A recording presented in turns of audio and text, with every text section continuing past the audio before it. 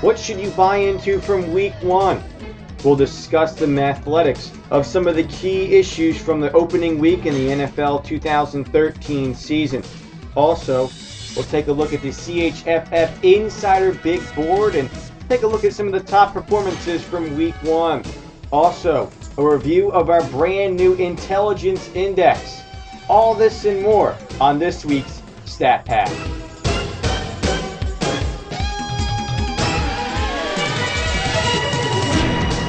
Happy Week 2, Pigskins fans, and welcome back to a new season of Stat Pack.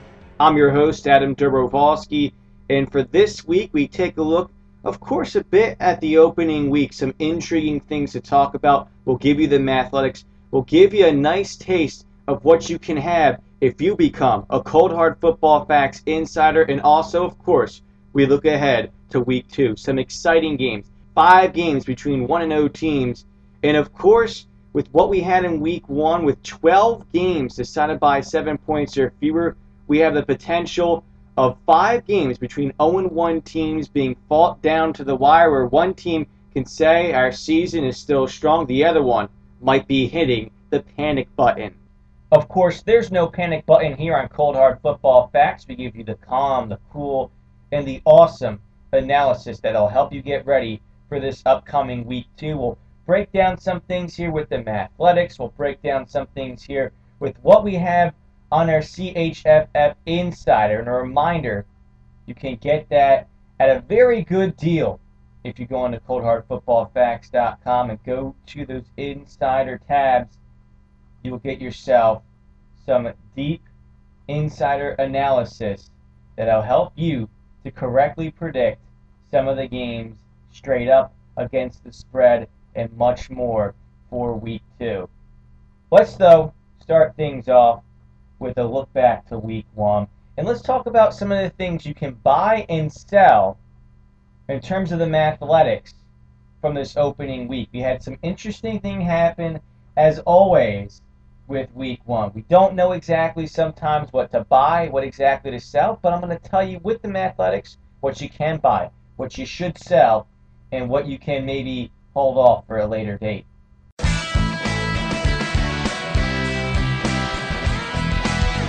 First up on our Mathletics Big Board, the Dallas Cowboys turnover boost. Buy or sell? For background, in the Cowboys' 36-31 victory Sunday, Big Blue gave it 6 turnovers to the Cowboys. The Giants, a rough day for them, but for the Cowboys, those 6 turnovers, just 10 shy of what they had all last season. Those 16 turnovers included 7 interceptions. And in fact, the Cowboys had an interception percentage of just 1.37 last season. In NFL history, every team that had an interception percentage below 1.5% improved the following season. So, I'm going to buy this for the Dallas Cowboys. You have to figure that they're going to improve their turnover rate at some point. It's going to be better than 16. Now, is it going to be 6 every game? Well, not exactly, but the Cowboys were able to produce 4 points per turnover in this game against the Giants, 2 of them aided by defensive touchdowns, but the Cowboys should be able to figure out to get their turnover rate, I would think, somewhere around 1.5 per game, shooting around for 24 turnovers in total. And what can that do for a Dallas Cowboys team that was 8-8 last season and were in many close games? Well, may be able to take that 2, 4, 6-point game and put it up to a 2-possession game and kind of ease the pressure a little bit off of Tony Romo, which we have proven here on Cold Hard Football Facts that Tony Romo isn't as big of a choker as many make. It's pretty much because he's been in so many close games that he's eventually due for failure. So buy the Dallas Cowboys with their turnover boost. Next up on our big board, more San Diego choking in the second half. Buy or sell? For that background, the San Diego Chargers may be in the least surprising 21-point blown lead at home in the second half. Was up 28-7 against the Houston Texans, the second game of Monday Night Football, but lost 31-28. In fact, for the Chargers, this makes them 3-6 with a first half lead since Week 5 in 2012. That's right, 6 blown second-half leads in the last 13 games for the Chargers. That is a rate to me, according to the Mathletics, that's not going to continue. So I would sell more San Diego choking. I know that's going against the grain here of what the Chargers have done in recent years. Obviously, the Norv Turner era is past. Mike McCoy, a new head coach, not exactly the way to begin your tenure, but I think San Diego is going to turn the corner. And we'll explain a little bit more why that it was really the Texans hurting themselves in the first half. That will come later in our Intelligence Index review. But now to number 3 on our big board of Mathletics, more Carolina close game losses. Buy or sell? Well, like for the Chargers, I'm going to sell this one. A little bit of background for the Carolina Panthers. Their 12-7 loss at home against the Seattle Seahawks now makes Carolina 2-13 in games decided by 7 points or fewer since Ron Rivera became head coach in 2011. No matter how you splice it, despite Ron Rivera's iffy at best coaching decisions in close games, 2-13 is pretty much unretainable. You look at the NFL history for teams that have won 2 games or fewer, 2-14, 1-15, or for the Buccaneers and Lions, winless seasons. Those teams generally get better. It's something that you have to look at in the sense of expected wins as opposed to actual record. And in 15 games decided by 7 points or fewer, the Carolina Panthers are 2-13. You look at the points between those games, I don't care what the actual total is. Those expected wins are going to be much higher than 2-13. It should be pretty much close enough to being 7-8, 6-9 at worst, 5-10. But the Panthers are 2-13 in those games. In the Ron Rivera era, things will get better for the Carolina Panthers. Next up on our big board of Mathletics, buy or sell RG3's sophomore slump. Now, you might have to do this with a bit of reservation, but I say buy. Buy a sophomore slump. Why? Well, it all depends on how you define sophomore slump. To me, a sophomore slump is regressing from what you did as a rookie. And that's going to happen with RG3. Just 5 interceptions last season. RG3, in the loss to the Philadelphia Eagles in Week 1, 33-27 on Monday Night Football, had 2 interceptions. But RG3 had a passer rating above 100. Him and Russell Wilson became the first 2 rookies to surpass a 100 passer rating. The Washington Redskins as a team, obviously, surpassed this 100 passer rating, but no team in NFL history improved their passer rating after putting up a 100 passer rating the previous season. That's happened in 28 instances, and none of them improve their passer rating the following season. So Washington's going to regress. So will RG3. Part of it will be because of his knee recovery. Part of it will be because teams will have figured out some of the things he's done well. And the Eagles seem to do that just enough in the first 3 quarters or so. Number 5 now on our big board. Buy or sell the improved offensive efficiency for the Arizona Cardinals. Last year, the Cardinals put up just 4.13 yards per play. Week 1, they put up 24 points and looked much improved against the St. Louis Rams. So I will buy the improved offensive efficiency for Big Red. In fact, that 4.13 YPP, the worst since 2008 and the Cincinnati Bengals. And no team since the 1998 and 99 Eagles put up back-to-back seasons with a yards per play less than 4.25. So it can't get much worse according to the Mathletics. Heck, you didn't even have to look at Week 1 to know things are going to get better for the Cardinals. But it's good to see that Carson Palmer and Arizona put up a good affair offensively against a pretty good Rams defense. But now let's close off our big board. Number 6, buy or sell the improved Philadelphia Eagles pass defense. In 2012, the Eagles had a defensive pass rating of 99.57. Week 1 against the Redskins, 77.68. I buy this improvement for 2013. Why? Well, because of a touchdown rate that was pretty much unattainable, you would think, but is definitely unretainable. Last year, the Eagles put up a defensive touchdown percentage of 6.8, the worst since the 2008 Arizona Cardinals. In Week 1, the Eagles allowed 2 touchdown passes, yes, but in 49 pass attempts, that's a touchdown percentage of 4.08. In fact, the Eagles had a better touchdown percentage allowed of completions.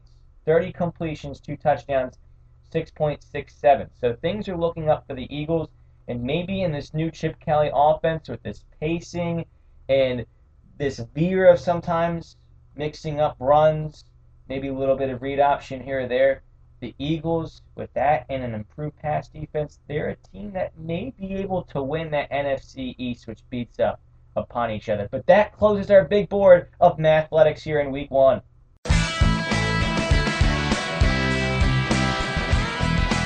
For all you CHFF insiders, you're in luck. You get to see the big boards for every week, and trust me, these are important things to check out. It will tell you exactly how teams won and lost. You look at the top end, the bottom end of these big boards, and you see the winners and losers. So if you don't already have the Insider, check it out on coldhardfootballfacts.com, but we're going to give you a taste if you're not.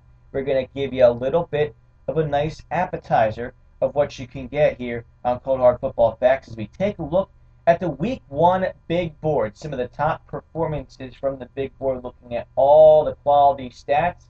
Some things that really stood out to me here. First things first, both the Dallas Cowboys and San Diego Chargers had a sub-10 scoreability. According to our 2012 big board, it happened 46 times last season. Those teams went 42-4.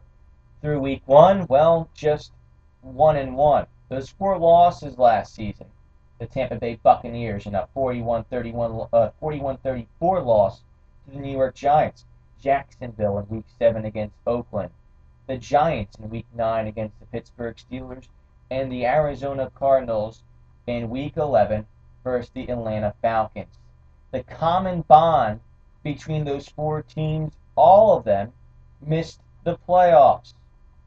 Tampa Bay, New York, they had their glimpses. Well, maybe even Arizona had their glimpses at 4-0, but the Cardinals were 5-11. The Jaguars were 2-14. Tampa Bay and New York couldn't get the job done sometimes in the season, and that ended up hurting them in the postseason by not even being there. Is that what's going to happen with the San Diego Chargers? They lose to the Houston Texans despite putting up a sub-10 scoreability. Is this going to be the game that they're going to say that they shot away their opportunity? Yes. I said in the Mathletics top 6 from Week 1 that San Diego would not choke many more times this season, that they're going to improve in the second half when leading. But I just don't know if the Chargers are going to be consistent enough moving forward. Next up on our big board, what stood out to me from Week 1, Seattle winning despite having a scoreability over 30. It happened in 54 occasions last season, according to our 2012 big board, in which teams put up a scoreability of 30 or greater. Those teams went 3-51. 3-51, just 3 wins. The Baltimore Ravens defeating the Kansas City Chiefs 9-6. The Browns defeating the Chargers 7-6. The Jets defeating the Cardinals 7-6. So maybe it's no surprise that Seattle defeated Carolina 12-7. Now, this was a hard-fought Week 1 victory for the NFC favorites. In fact, maybe the favorites here on CHFF. I mean, we did only mention 6 reasons why the Seattle Seahawks could win the Super Bowl this season. But going cross-country against Carolina, and despite having trouble scoring, your defense has a 30-plus bendability. And that's what great teams do. If the offense struggles, the defense keeps the game close. Maybe this upcoming week we'll see in Week 2 as the Seahawks face the 49ers. The 49ers winning in Week 1 despite struggles with their bendability. They were good with scoreability against the Green Bay Packers. Maybe the Seahawks will have to score more to defeat Colin Kaepernick and the San Francisco 49ers. It's a great sign for the Seahawks team that they're able to pull out this victory and become just the fourth team since 2012 to win despite a scoreability of 30 or greater.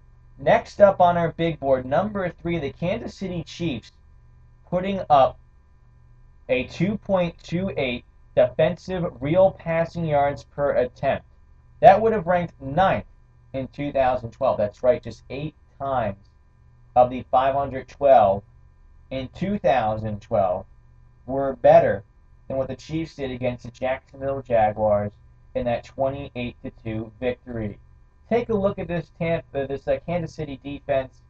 Okay, they did it against Blaine Gabbert, but maybe, just maybe, they're going to have some regression after finishing dead last in defensive pass rating last season. I think things are looking up for this Chiefs team.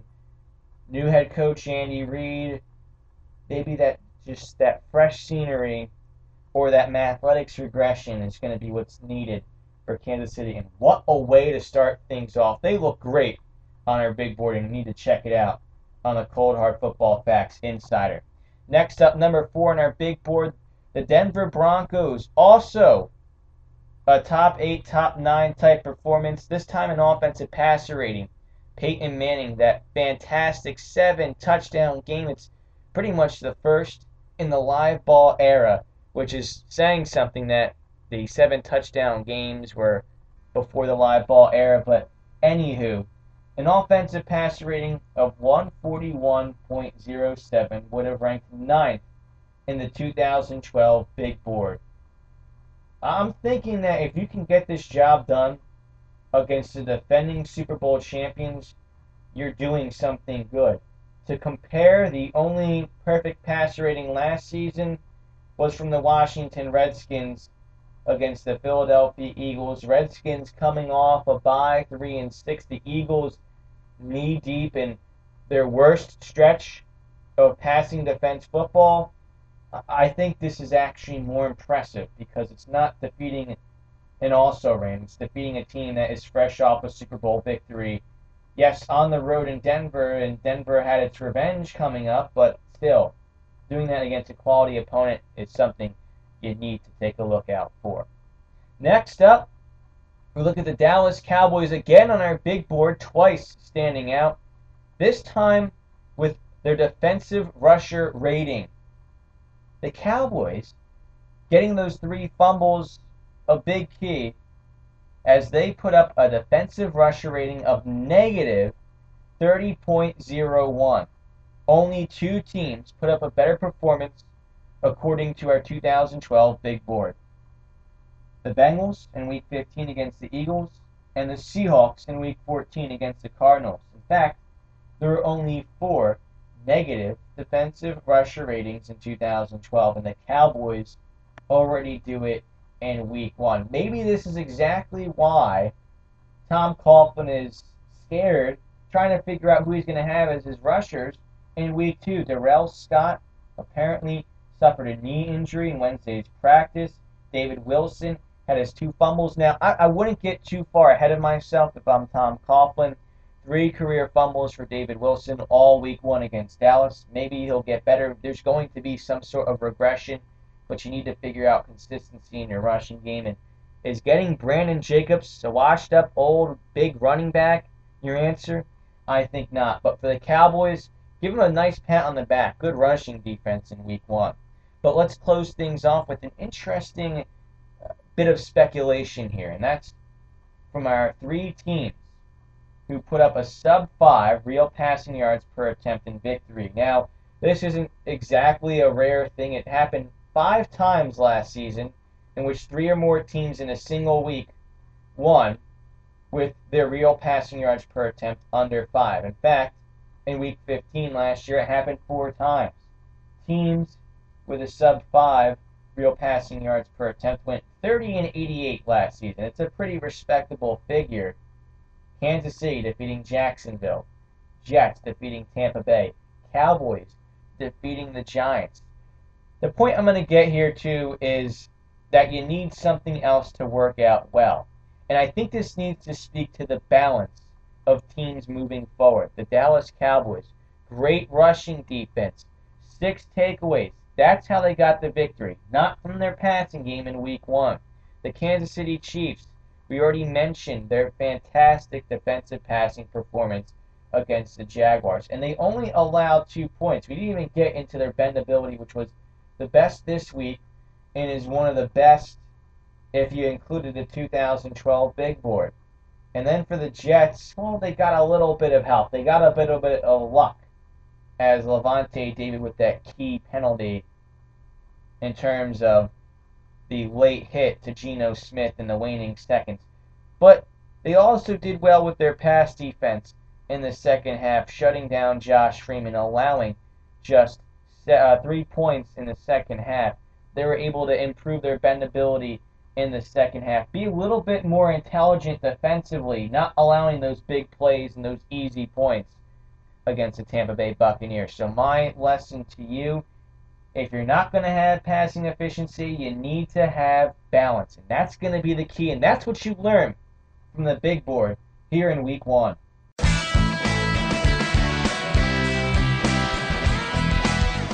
Time to review the idiots and time to review the geniuses. We look back at week 1 and the intelligence index and begin things off. Obviously, the headline, the New York Football Giants, 6 giveaways leading to 24 points from the Dallas Cowboys. This included 2 defensive touchdowns, and the Giants just shooting themselves in the foot with those 2 defensive touchdowns. Their bendability, if they don't allow those 2 defensive touchdowns, would have gone from 9.19 to 14.39. The intelligence index, instead of -6 and change, would have been -1.3.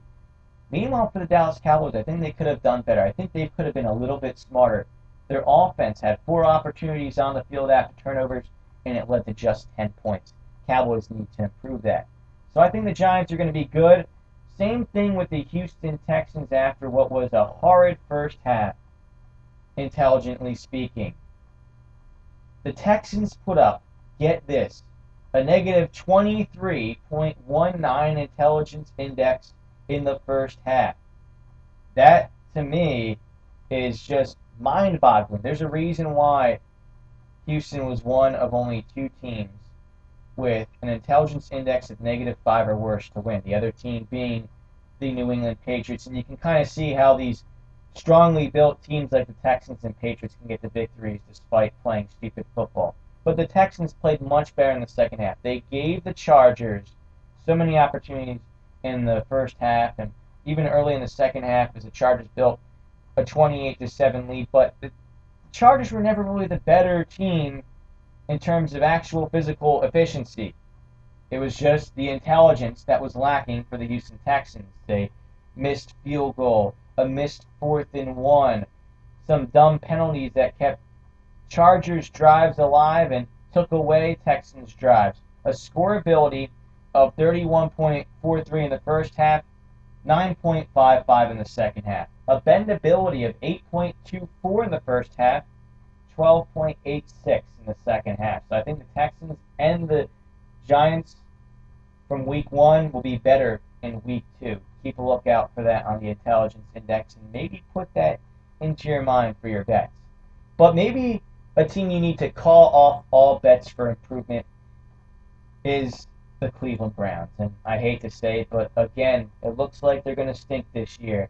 Stupid turnovers leads to stupidity in the scoreboard.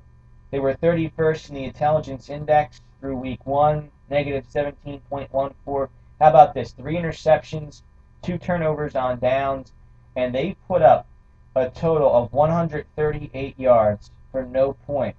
You take away those yards, their scoreability goes from 29.1 to 15.3. So you need to put some sort of points up on the board, and their intelligence index would have been at -3.34. So we know what the problem is for the Browns, but I don't know if they're going to fix it with Brandon Weeden under center. So all those bets you might have been thinking of during the year for the Browns to improve, call them off.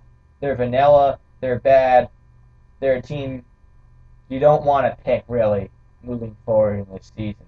But let's close things off with some teams that got away with some boneheaded coaching decisions, some bad management from both the New Orleans Saints and the New York Jets.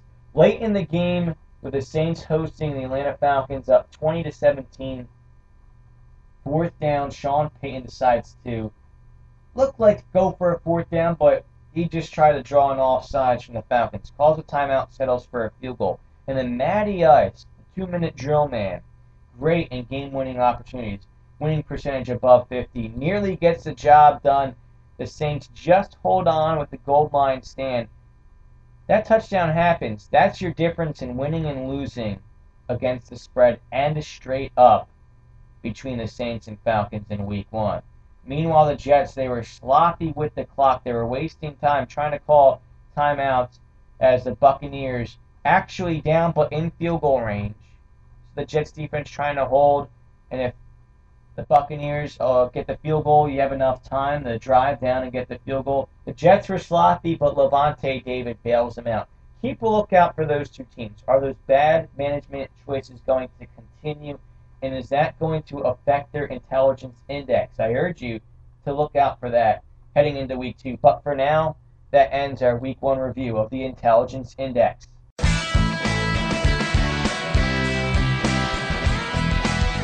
We wrap up our Week 1 in review with the king of props, John Dudley, going 4-0 in his prop bets. Wesley Woodyard, over 7 tackles, a win there, as he gets 10 tackles against the Broncos. Marcus Colston, over 4.5 receptions. He gets 5 in Week 1 against Atlanta. Another victory there. Jordy Nelson, over 4 receptions. He gets 7 against the 49ers. And another victory for Dudley. And then Monday Night Football, Dudley seals a 4-0 week, saying that Ryan Matthews will have under 3 receptions. And despite a touchdown in the very first play from scrimmage for the Chargers, Ryan Matthews finishes with only 2 touchdown receptions. Or only 2 receptions, 1 touchdown reception. So I think our lesson learned here, if you go on the Cold Hard Football Facts Insider, you'll find out those prop bets from John Dudley. You kind of know where to go. And Dudley, a masterful hold of the receiving end of the passing game in Week 1. That's usually the toughest thing to figure out, especially in the Saints offense and the Packers offense, where the ball can spread to pretty much any receiver.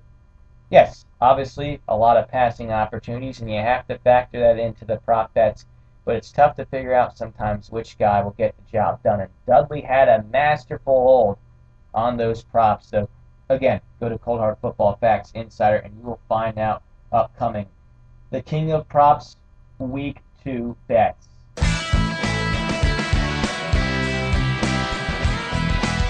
Well, we had a lengthy look back to Week 1, and that's obviously going to be our lengthiest look back. It's Week 1. You have so many things that kind of stand out because of the change of the year. We're going to make sure we have, in the future, a shorter look back and a bigger look ahead. But let's look ahead now to Week 2, and let's look at maybe a preview of our intelligence to come. We have some interesting matchups according to our intelligence index. Kansas City against Dallas, the Chiefs, right now at a line of 2.5 that they're taking at home.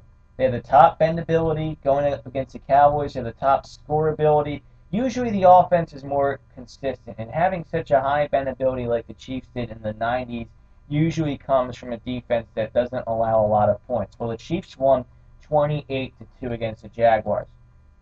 I don't think the Cowboys are going to score only 2 points today. So that bendability is going to go down. The question, though, is can the Cowboys do better than averaging only 2.5 points per turnover for their offense? Remember, yes, 2 defensive touchdowns for the Cowboys, but 4 opportunities for the offense off turnovers, only 10 points. Right now, if I had to choose, I would pick the Cowboys in terms of the spread, but it's one I take with very high reservation. The Cowboys over the years have been one of the dumber teams in America. They haven't done well in the intelligence index, so maybe past history might help you out there, but we'll see. Keep a lookout for that. That's an interesting battle. Also interesting, I'd like to see what Carolina and Seattle will do, both having points going up against Buffalo and San Francisco, respectively. Both teams with a scoreability above 30 going up against each other in week one. Will they improve it against other teams? In terms of the bendability index, Buffalo 8th last week against the New England Patriots. San Francisco 21st against the Green Bay Packers. Meanwhile, will the New York Giants continue to trend down? They faced the Denver Broncos in Week 2, a team that is third in scoreability after their Week 1 performance against the Baltimore Ravens, and Denver's getting the points. The Giants were fourth in scoreability, sixth in bendability, leaving them fifth in the intelligence index last year at 4.57. But was that helped out by a plus 14 turnover margin? The Giants were outgained last season. In fact, both them and the Chicago Bears, and the Bears were outgained and had a plus 20 turnover margin. And despite those teams being fourth and fifth in the intelligence index, didn't really pan out against the spread. They both had under 10 victories. So maybe that's showing that the reliance on the turnovers doesn't really pan out in terms of betting against the spread. But let's close things out with our top 3 battle in Week 2 in the intelligence index. Miami at Indianapolis. Indianapolis getting the points, but they lost against the spread at home against the stupid Oakland Raiders. And the Raiders had a cross-country trip playing the early game. I don't know how I feel about that. Yes, the Colts were very smart with the football in Week 1, but they still could only win by 4 points. I'm going to take the Miami Dolphins. I'm going to take the points, and I would take them straight up right now. I'll tell you right now. That, to me, is your bet of the week here from StatPack. Take the points, take Miami straight up against Indianapolis in Week 2. And that is your preview from the Intelligence Index of Week 2.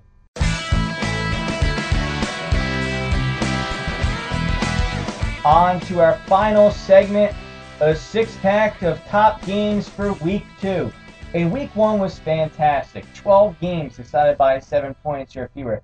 5 decided by 3 points or fewer. And 4 coming down to the final seconds with a field goal winning it for some teams that are very highly thinking about their 2013 season, and the New England Patriots, the New York Jets, the St. Louis Rams, and the Houston Texans. 5 games between 1-0 teams. 5 games between 0-1 teams. What makes our 6-pack? We'll begin things off with the St. Louis Rams at the Atlanta Falcons. Could the NFC Championship game loser fall to 0-2? Could the Rams go to 2-0? The last time the Rams were 2 games above 500 was Week 6 in 2006. So for that reason, I'm intrigued by this game. Last year, both of these teams were very respectable in the quality stats power rankings. The Falcons 10th, the Rams 17th. Meanwhile, I look at the Dallas Cowboys at the Kansas City Chiefs. Both teams are 1-0. As mentioned, top bendability against top scoreability. And you have 2 of the top 4 teams in rusher rating differential. Which team will have the superiority in the passing game? Is it Alex Smith or Tony Romo? We'll have to find out. Not 2 good teams last year in the quality stats power rankings, but that makes things more interesting. Cold Hard Football Facts picked Kansas City to make the playoffs as a wild card, and they could start off 2-0. Meanwhile, now we look at Pittsburgh at Cincinnati, 2 0-1 teams, in the very good defensive AFC North. Expect more defense here.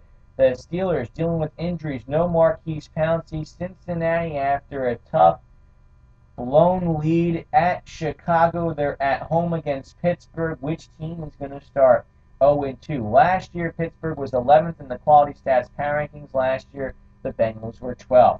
Next up, the Manning Bowl. Number 3 on our 6-pack, Denver at New York. We already talked about the Giants. Could they continue to tread down in terms of their intelligence, or will they bounce back against a Denver team that put up 7 touchdowns against Baltimore in Week 1? The Broncos were second in the quality stats power rankings last year. They look very much to repeat that this season.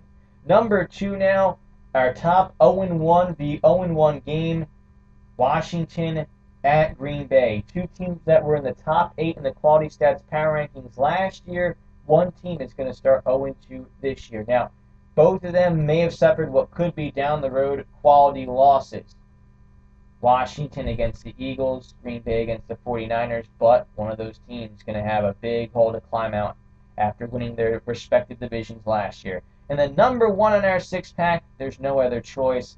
San Francisco at Seattle. Last year, this was a top 3 matchup. The 49ers, the best team according to Quality Stats Power Rankings. Seattle was 3rd. Both of these teams 1-0. Both of these teams what could eventually become quality victories. San Francisco against Green Bay. Seattle on the road at Carolina. I'm interested to see which team will continue their role from last year and start 2-0 and be the leader in the NFC West clubhouse going into Week 3. And that's all for this week's edition of the Stat Pack. Adam Dobrovolsky signing out. Make sure to enjoy your Week 2 of Pigskin Football, and of course, become a CHFF Insider and get all the statistical analysis you need on ColdHardFootballFacts.com.